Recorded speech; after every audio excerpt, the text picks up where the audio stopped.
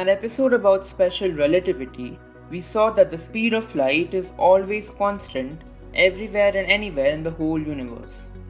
Now go back to the years of your 4th standard and bring back this simple equation from the treasures of your memory.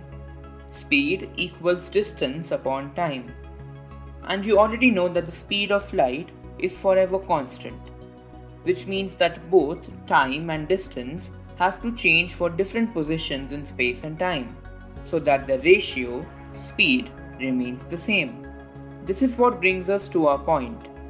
Time changes and the effect is called time dilation.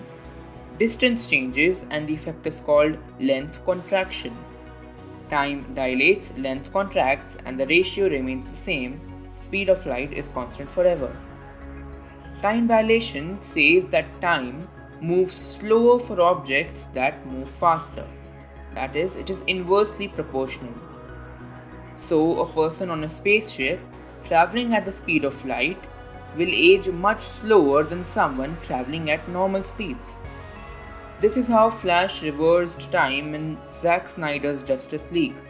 By traveling at more than the speed of light, he did not just slow time, but actually reverse it.